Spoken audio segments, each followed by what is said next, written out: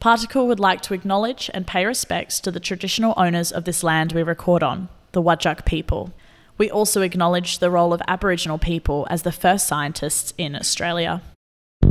Welcome to the Particle Podcast, where we talk about science and the people who just love it. I'm your host, Rose Kerr, and this season we're talking all things environmental.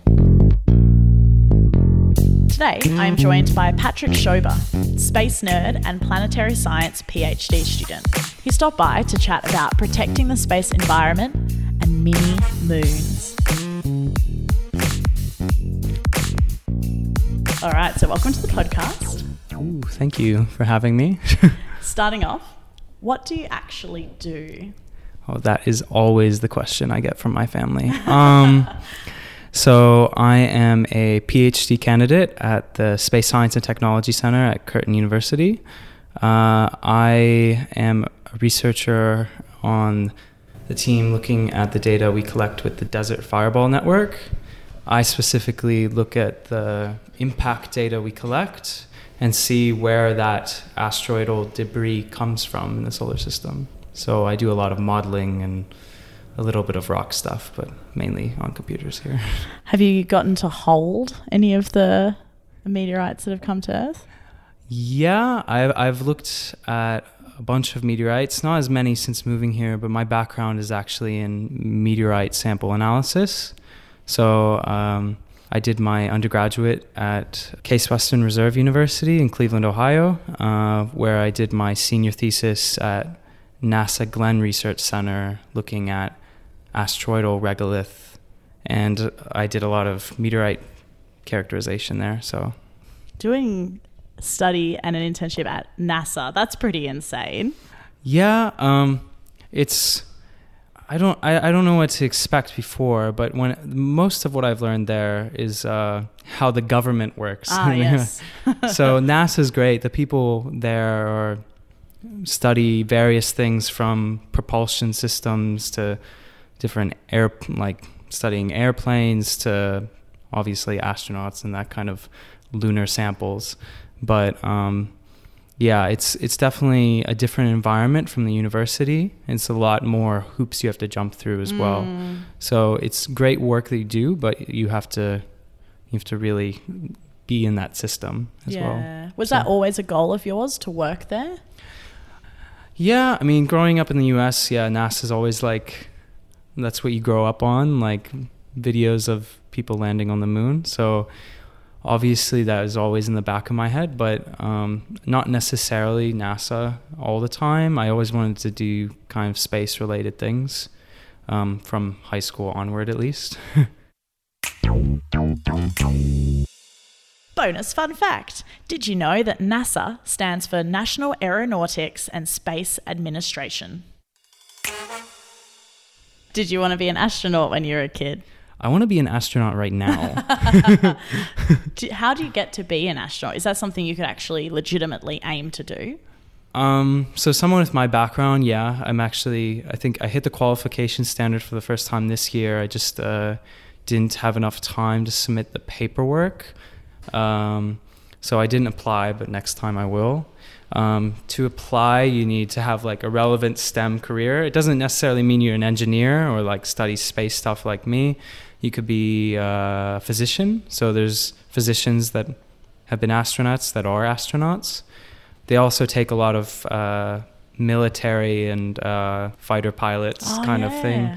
I mean, all the original astronauts were test pilots. So they were the crazy guys who would be like, okay, we built this new plane. You test it out. Let's see if it works. So they were very used to working in those dangerous, high, intense situations. But today, there's a more variety. About half of them in the last class that was chosen were military. But I would qualify now. So that's how many cool. astronauts are they taking? They don't really have a set period, but for the last couple decades, I think they've gone every 4 years or so. They've requested applications. So they had one this past year. So the next one will probably be in 2024. And usually they'll get I don't know, thousands, tens of thousands of applicants, and they have, I think, 8 to 10 people who get accepted into the program. So quite intense, very unlikely, but you know. Oh, you got to be in it to win it. Yeah. So you got to try. So has that always been in the back of your mind as like an end goal, or are you kind of just like, oh, if I meet it, I'll give it a go? Yeah, I mean, it's such a hard thing to do. It's always in the back of my head of something to strive for, but it's never like a realistic thing. Like, I think I'm qualified. I could be qualified eventually to be a serious candidate, but like, yeah, it's very difficult to do. It depends what they're looking for. It's not just qualifications. It's also like the personality of the people, whether they can handle being in space and like those kinds of situations, and how they handle being under pressure, how they handle being in a small space for long, and how other people can deal with that person in a small space for long. So it's very multifaceted, and there's a lot of things that go into that selection process. When you got to go to NASA, do you remember how it felt on like the first day you walked in there? Yeah, it was, I guess everywhere I've done research. So undergrad, my undergraduate degree is in geology. So a lot of the people in my department would kind of have an unspoken uniform of they're always wearing field pants and hiking shoes and Patagonia, whatever. So they're always ready to go on a hike to go look at an outcrop. And NASA, it's always, I don't know, they have like sort of dress up, like semi-formal with a short sleeve button-up shirt with their lanyard around their neck. Yes. So I was all about trying to like emulate that. I was really excited when I first got like my ID to get onto the center every day, and then like driving on and just showing the security guard like I work here. So cool. So that was great. Would you ever leave it on after work just so you could have a little brag? Yeah, I just put it on a few hours before, you know. Walk around town like, yes, this is me. I work here. Yeah, it's a weekend. I have not been at work. No. Could just be a fashion accessory. Yeah, definitely. When you get to do something like that it was before your PhD, how do you kind of pick your next goal? Because you've already achieved, like, what could stand up after that? Well, yeah, I mean, there was an internship. So, I mean, I did work, I was there for about a year, full-time for the whole summer, and then the whole year part-time. But I knew I wanted to go on and continue doing research and do my PhD. So it was more of looking for places and projects and people that I wanted to work with. Because, NASA does fantastic stuff, and I would like to go back there eventually. But there's also tons of great research going around everywhere around the world. Yeah. So that's kind of how I ended up here as well, because my advisor at NASA, or one of my advisors at NASA, is good friends with my advisor here. Cool. Or multiple of my advisors here. So how long have you been in Perth? 3 years in 1 week. So that's exciting. It's been 3 years now. And have you enjoyed it? How's it been? It's been much warmer than where I'm from. Yes. Yeah. So I really like that. No, it's been really interesting. Perth is actually the furthest city in the world from my hometown. So I cannot. Oh, wow. The only way I can move further away is by going to space. Wow. So no matter where I go after this, I will be moving closer, Mom. Do you remember when you felt inspired to study what you've studied? Do you remember that moment of inspiration? I guess whenever growing up, it wasn't from when I was a little kid I wanted to be an astronaut or something like that. It's things have evolved along the way, but probably the first time was whenever I'd be watching like Cosmos series by like Carl Sagan, or different things on like the Science Channel back home when I was in high school. And then I really wanted to get into like astrophysics after that. So that was probably like the first time that got really interested in space. But what I always tell I do volunteer at the local primary school, teach science classes. And whenever they ask me about how like I got to the point where I am now, I always tell them I changed my decision along the way. It was never, this is exactly what I want to do. I know I want to study the orbital evolution of meteoroids that hit or impact the Earth every day. Yeah. No, when I was your age, I wanted to be a neurologist or something. So things change and that's fine. But yeah, definitely when I was in high school was the first time I was really interested in space. Can you explain for us what the Desert Fireball Network does? Yeah, of course. So the Desert Fireball Network is a system of cameras spread across Australia and throughout the outback. And each camera or each observatory has a fisheye lens that records the whole night sky all night. So at every observatory, you're getting a full view of the night sky at that location throughout the night, every day of the year. Wow. With that information, what we're really looking for is whenever asteroidal debris hits the atmosphere, and we usually call these shooting stars. Whenever these are really bright, we call them fireballs, hence the Desert Fireball Network.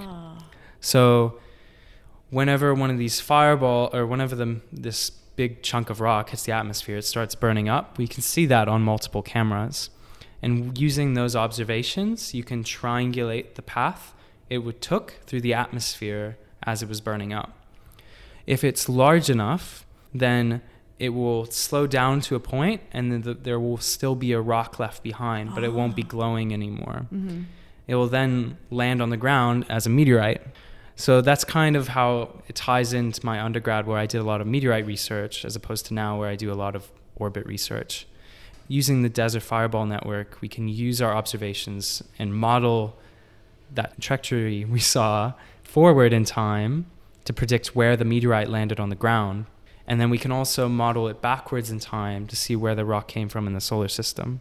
One of the biggest problems in planetary science and looking at meteorites is we have tons of meteorites in the world's collections, over 60,000 meteorites. But most of the time when you find those meteorites, they're already on the ground. You pick up the rock, you say, okay, this isn't from Earth. But you can do the typical analysis a geologist would conduct on any terrestrial rock. But in this case, we don't know exactly where it came from. Yeah. Whereas if I go out in the field and pick up a piece of sandstone off a cliffside, I could say, there's this piece of sandstone. It's below this layer of mudstone. It's above this layer of gravel or whatever else. And I can put it into that geologic context. Whereas we have tons of samples from space in the form of meteorites, but we don't know where they come from exactly. Most of them do come from the main asteroid belt, but exactly where is the question. So one of the ways to get at answering that gap of knowledge is to send missions to space, or send missions to these asteroids and actually go and pluck a rock off the surface and bring it back. And that's what the Hayabusa mission did with asteroid Itokawa. There's currently 2 other missions going on right now, one Japanese mission, one US mission to 2 different asteroids. But to do this, it's really expensive and it takes a lot of time, and you usually don't get that much sample back. You don't return much sample to Earth. Whereas we're already getting tons of material hitting the Earth all the time. So with a fireball network, you can basically get at answering the same question, except we're just waiting for the rock to come to us. Delivery. And then you use those observations to figure out where it came from after. How would you describe, for the average person, not necessarily someone who is a scientist, how would you explain to them why that research is important? I guess there are a few reasons. First off, just understanding that we can better understand the origin and evolution of our solar system. On a more applied side, which I'm definitely interested in personally, but one of the main reasons that we should understand the origin and evolution of our solar system beyond pure blue sky science is that a lot of this debris it's hitting the Earth. That's what we're studying. We're studying the impact debris, and understanding that population might separate us from what happened to the dinosaurs. True. So understanding that population will help guide our observations of our telescopic observations of where to look for the next one that's going to hit.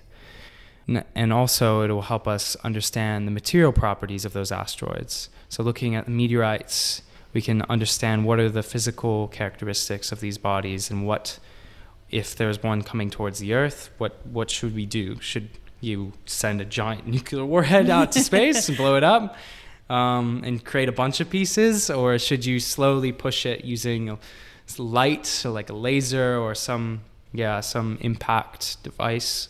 People are thinking about this now.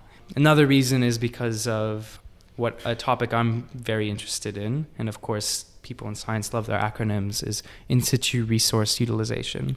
That is quite a mouthful, to say the least. Yeah, usually you just say ISRU. Okay. But in situ resource utilization. And essentially all that is using, if you're doing interplanetary travel, getting things to space is really expensive. And at the moment, we're not really great at it.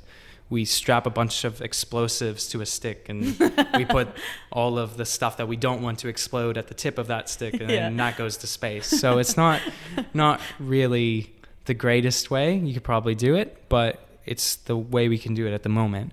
But that's really expensive. So you can't bring everything with you. So in situ resource utilization is essentially the concept that you have to use the resources from where you're going, whether that be on Mars and using hydrated minerals to extract water to make drinkable water or rocket fuel, or whether using that on asteroids to do similar things or extract metals or things to create, radiation shielding or something like that. So understanding the material makeup using fireball data and using telescopic observations is really important for ISRU and things like asteroid mining. Is ISRU something that we do currently, or is that something that's decades off in the future? There has been a bit of research into ISRU techniques recently, especially now that the Artemis missions are planning to go to the moon and try to set up a permanent presence at the moon. And in order to do that, you need those resources. You need to use the resources on the moon and in that environment to sustain that presence. So yeah, people are starting to think about it. There's been not a lot of research into the topic, even though if you watch any of the Artemis mission videos, they'll say, we're doing ISRU, it's in the video, but I'll let you know it's not. I couldn't find any postdoc grants for it or anything. It's it's up and coming, I guess. It should be happening soon. Is there an element of considering the environmental impact on those places? I guess not really. Space is pretty big. Maybe on the moon it might generating dust and things like that, but right now we're still just figuring out how to do it, let alone the ramifications of doing it. It'll be a lot more environmentally friendly compared to mining things on Earth. That's definitely for sure. What makes you say that? Well, if you're mining things here, you're extracting the minerals and the ores that you want, and then you're leaving behind the residue of this of the mining process and damaging drinking water and the local environment and changing the local geomorphology and stuff like that. And that's definitely a lot more burdensome on our planet, which has life and ecosystem and other things to consider. Whereas on the moon, the only thing off the top of my head is generating too much dust for the base to handle or something. But otherwise, there's not as much of a risk. Yeah, I suppose because if it doesn't have life there, then what is the ecosystem to protect in a way? Yeah, some people would argue they want to protect like the pristine nature and to study it better. But otherwise, as far as the risks go compared to mining on the Earth, you could imagine in the future we get a lot of our resources from asteroids or from other planetary bodies, and then we kind of leave the Earth as that garden, not the we shouldn't touch it, because that's where we live. That's true. How do you feel then in terms of, I mean, this is just your opinion, in terms of scientifically, do you think it's more value, say, for example, Mars? Is there more scientific value in trying really hard not to leave a footprint and seeing it exactly how it is, or to try to get people there and get things from it to maybe the detriment of the planet? I think at first we should definitely protect Mars from any biological or human kind of damage to it. I mean, they do a lot of work whenever they send things to whenever they send rovers to Mars. They make sure that there's nothing, no biological contaminants that could kill or damage any living organisms that exist on Mars. So they try to do a good job at that. For the moment, yeah, it's better to to kind of leave it and make sure that we don't, kill the only maybe other form of life. Yeah. Yeah. It's risky. Yeah, so it's, at the moment it's better to keep it safe.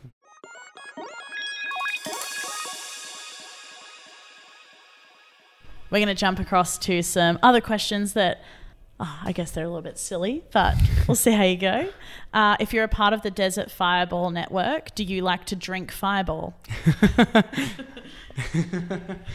Only occasionally. We'll take Definitely not normal. But no, I mean, just regular whiskey. The Fireball is no. How do you feel about the fact that NASA merch has become such a fashion statement? How do you feel when you see other people wearing it? I mean, that's great. I mean, that's just great publicity and to show like, oh, this is to awareness to like space stuff. Like, no, that's an awesome thing. Do you have some good merch? I'm a fan of stickers, like trying to collect stickers for my laptop. I have a NASA jacket from when I worked there. That's cool. But I don't know what else, but definitely stickers for me that's like how, if you go to a conference and you see a scientist with a bunch of mission stickers, like they're cool. Legit. Yeah, I like that a lot. It's like badges, like Scouts badges, but on your laptop. Yeah, exactly. Have you ever dropped NASA as like a way to impress someone? Not.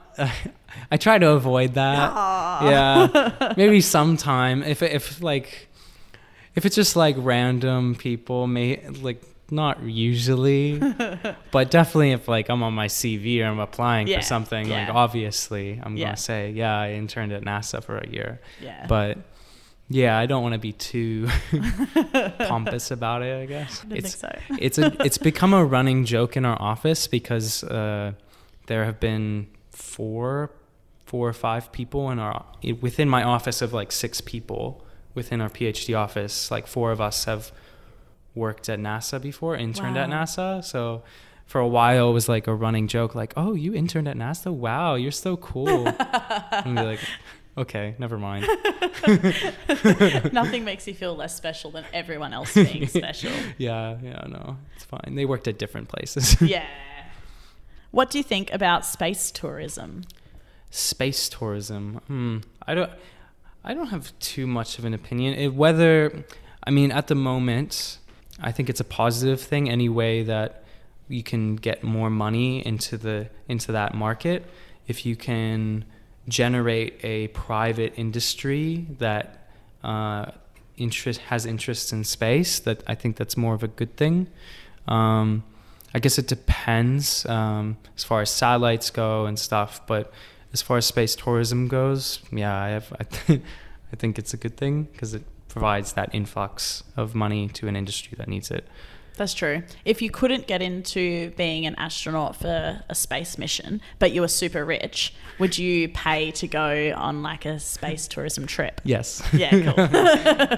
I don't think I'm getting rich anytime soon, though. I like that the opportunity to be an astronaut is somehow rated more likely than being rich enough for space tourism. Yeah, that's interesting. Yeah. It's kind of cool. Could you see a time where parts of space need to be protected, like kind of like how we have national parks? Yeah, I mean, eventually, I think if in far future, I could imagine being like going to the moon or to Mars and all the different places where like the first moon landing are and stuff like that, I think would be protected. And you could go and see like, oh, this is where Neil Armstrong landed on the moon, and like go to Curiosity rover or like Opportunity or things like that, I think will be protected. Yeah, I don't know. That's such a good point. Maybe there'll be tourist spots one day, like photo opportunities. Yeah, you could take a picture with the arm on Curiosity. Yeah. Or something.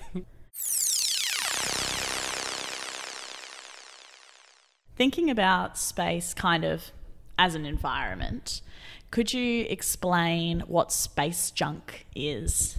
Yeah, it's not exactly what I study completely, so I'm not fully knowledgeable. But space junk is so obviously we use satellites all the time in our daily life, whether it being our phone, or TV, and GPS in your car, and all those satellites have a lifetime, and eventually they run out of fuel or they become out of date, and they are either sent into parking orbits, or sometimes they get damaged and they break up, and you have all these old satellites still orbiting the Earth. Just looping around like rubbish. Yeah, exactly. Wow. So most of the stuff that's a concern is in low Earth orbit. A lot of the smaller satellites have limited lifetimes, so they'll design them to break up in the atmosphere over time. So how big pieces? They're usually, so CubeSats are kind of these modular small satellites that are built from pieces 10 centimeters. Oh, is, wow. I think 10 centimeters cubed is 1 U, I think. I don't know, Google it. Yeah. Yeah, so like a team at Curtin is actually working or going to launch a CubeSat, and it'll be sent to the ISS next year. That's exciting. So, but things like that, they're designed to burn up as not to create junk that's orbiting around, which could be very dangerous to the satellites within similar orbits or in similar space, and also the ISS, which is also in low Earth orbit. The biggest concern about that is like if you have multiple collide, if you get too much debris in those orbits, and all of a sudden you have a cascading effect where you have one collide into the other, which generates a bunch of debris that collides into another, and all of a sudden you just have a cloud of debris in low Earth orbit that you have to somehow clean up in the future. Do we know how to clean it up yet? Oh, let's just hope that doesn't happen. Yeah. Are there people kind of who look at that problem and set rules? Like, no, you can't launch. Yeah, I think I don't know how well standards are set internationally, and it's kind of hard to control when someone just from a country launches a satellite. It's kind of hard to control that process. I know last year, I think India was conducting a test with either satellite defense or capturing one, they blew up a satellite, so there was a bunch of debris. All of a sudden, the number of like debris in low Earth orbit, number of pieces of debris in low Earth orbit increased by thousands in like one instant. So it's that's incredibly frowned upon within the international community, but it's kind of hard to control. Yeah. Hopefully a solution comes about sometime soon. Yeah. So, I mean, some people do work on using nets and like other satellites shooting nets at Wow. the satellites to deorbit them and stuff like that. You can find videos online. I'm definitely going to look that up.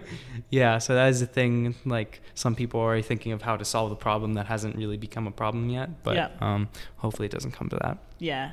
I mean, it seems like a better idea, doesn't it, to try to solve it before it becomes a Yeah. bigger problem. What is an unexpected skill that you've learnt on your research journey? Unexpected. Well, as far as skills go, I mean, I think if you told me 3 or 4 years ago that you'd be doing what many would consider astronomy, that'd be definitely like, oh, I don't know, there's no way. Yeah.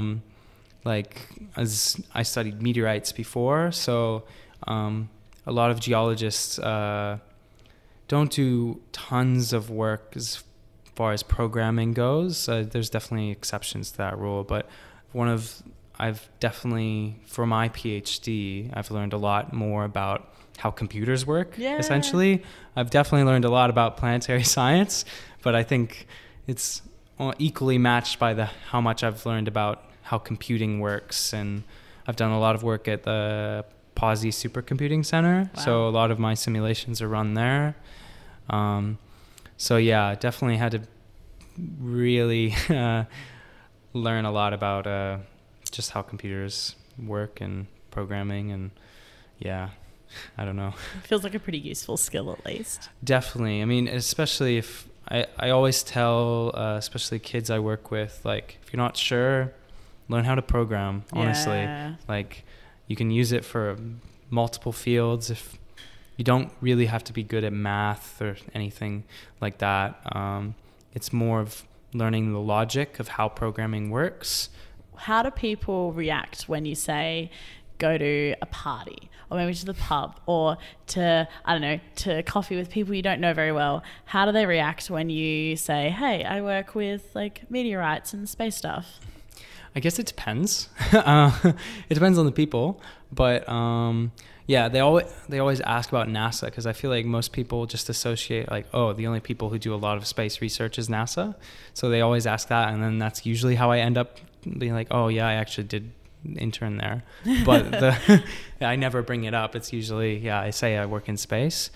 Every so often I get into a situation where I have to defend the moon landing.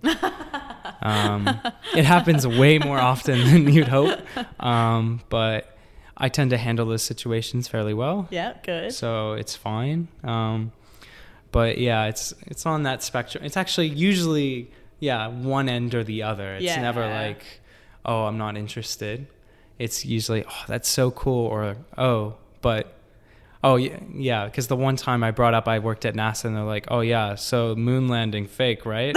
And I'm like, okay, I need to get into a different Uber. No. Thinking along those lines then, how would you describe your actual PhD project to some people who have had a few too many beers at a party? Okay. Would you bother?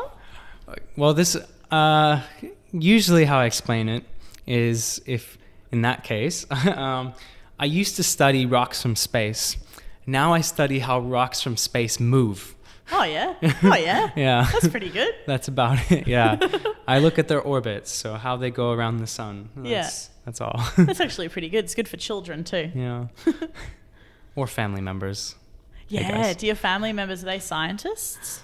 No, everyone in my family is medical field. Wow. So everyone actually in my immediate family is a physician. I have both of my parents are physicians, and both of my sisters are physicians. Oh, you're like the black sheep. Yeah, I'm the rebel. I study space.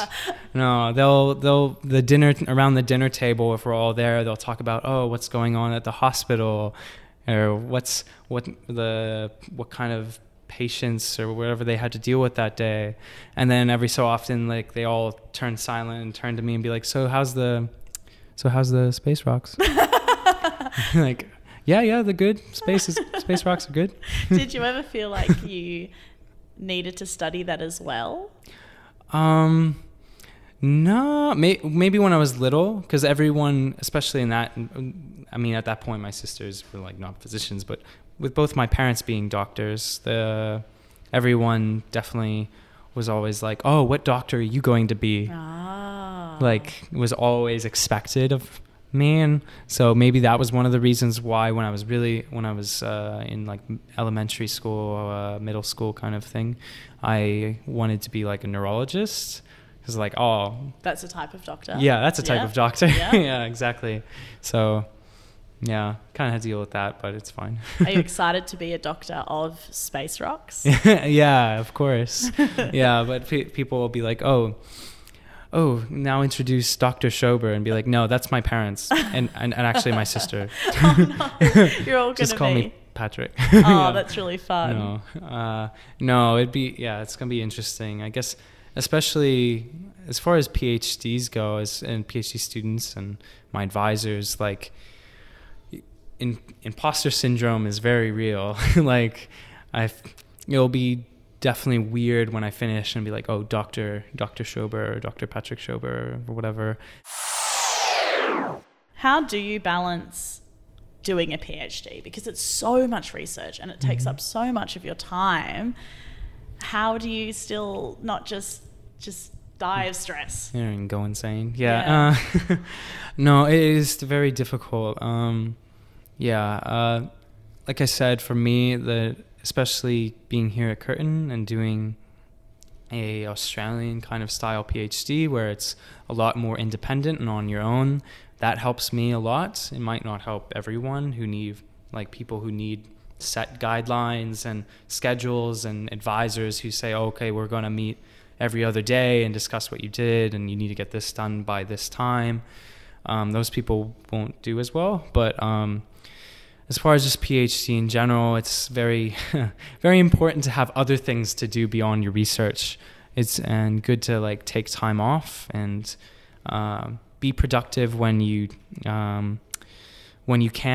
It's not any help for you or your research to go in at 7 a.m. and you're really exhausted and all you're going to do is sit there and do nothing for a few hours, maybe go through YouTube videos or watch the news maybe if you're really productive.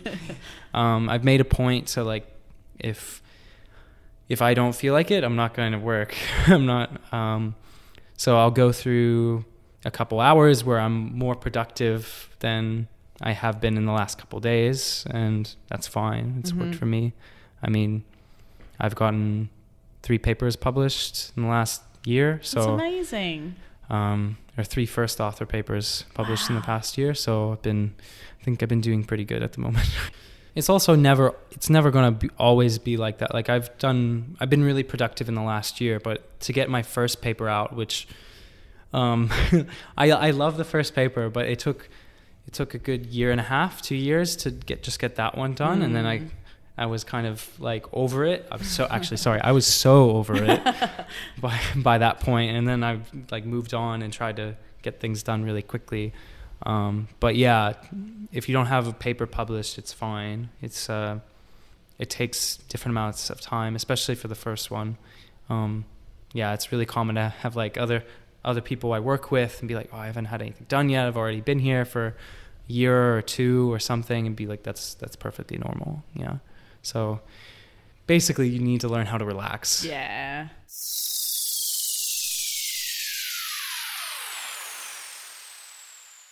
I was wondering what's your favorite fun fact that you've learnt about space?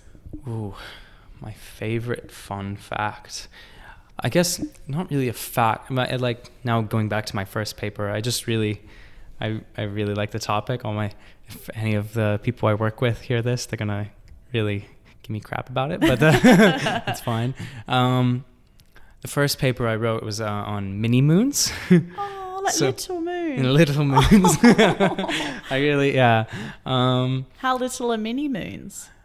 Okay, well, mini moon, smaller than the moon, I guess. Still. But a mini moon is all it is. I guess I wasn't aware of them, so I guess it's a fun fact. Yeah. But every so often, when an object gets close to the Earth and it's going really slowly, it gets temporarily captured by the Earth and the Moon. Oh. So it orbits the Earth and the Moon, and then usually escapes after a year or maybe longer. Wow. It depends, but they're temporarily captured. And on average, a model a few years ago predicted at any given time you'll have one object a meter across. Where are they going after they get out of orbit? Usually like back on orbit similar to the Earth. Mm-hmm. Usually you need one that's on an orbit similar to the Earth. So usually they're kind of ejected back onto a similar-ish orbit. But yeah, the first paper I wrote was on an object, fireball we observed with the DFN that likely originated from a mini moon hitting the Earth. Wow! So it was orbiting the Earth, and then all of a sudden it accidentally got too close. So that one did not escape. It's permanently here. That's really cool and good for you guys, to be honest. Yeah, it was really unexpected for that paper because it was my first one. But the news ate it up because it was like mini moon burns up in atmosphere above Australia. So it was like, what's going on? That's so awesome. Well, thank you so much for joining us on the podcast. Oh, thank you for having me.